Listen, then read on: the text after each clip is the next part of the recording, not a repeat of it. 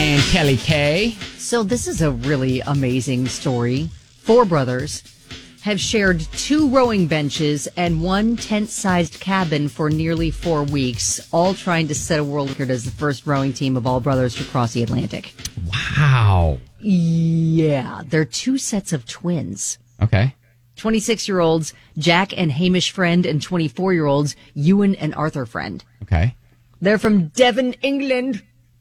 And they've already raised more than $80,000 for charities, too. They named their team the Friendship.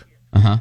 Get it? Yeah. Because their last name's Friend, and they're brothers and they're friends, and how cute. Sure, yeah. Trained for 18 months to prep for this trip. They started December 12th. They're supposed to complete it next week. And it's a race. It's part of the Talisker Atlantic Challenge. Oh.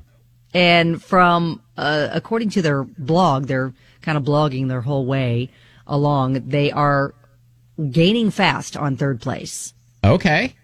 So they said there's been massive highs and lows along the way. High moments from just surfing down some massive waves and amazing starry skies and sunrises and sunsets. I would imagine, like, the ocean overnight has to be so wild. Like, oh, I'm sure. Just what a place to be. What an experience.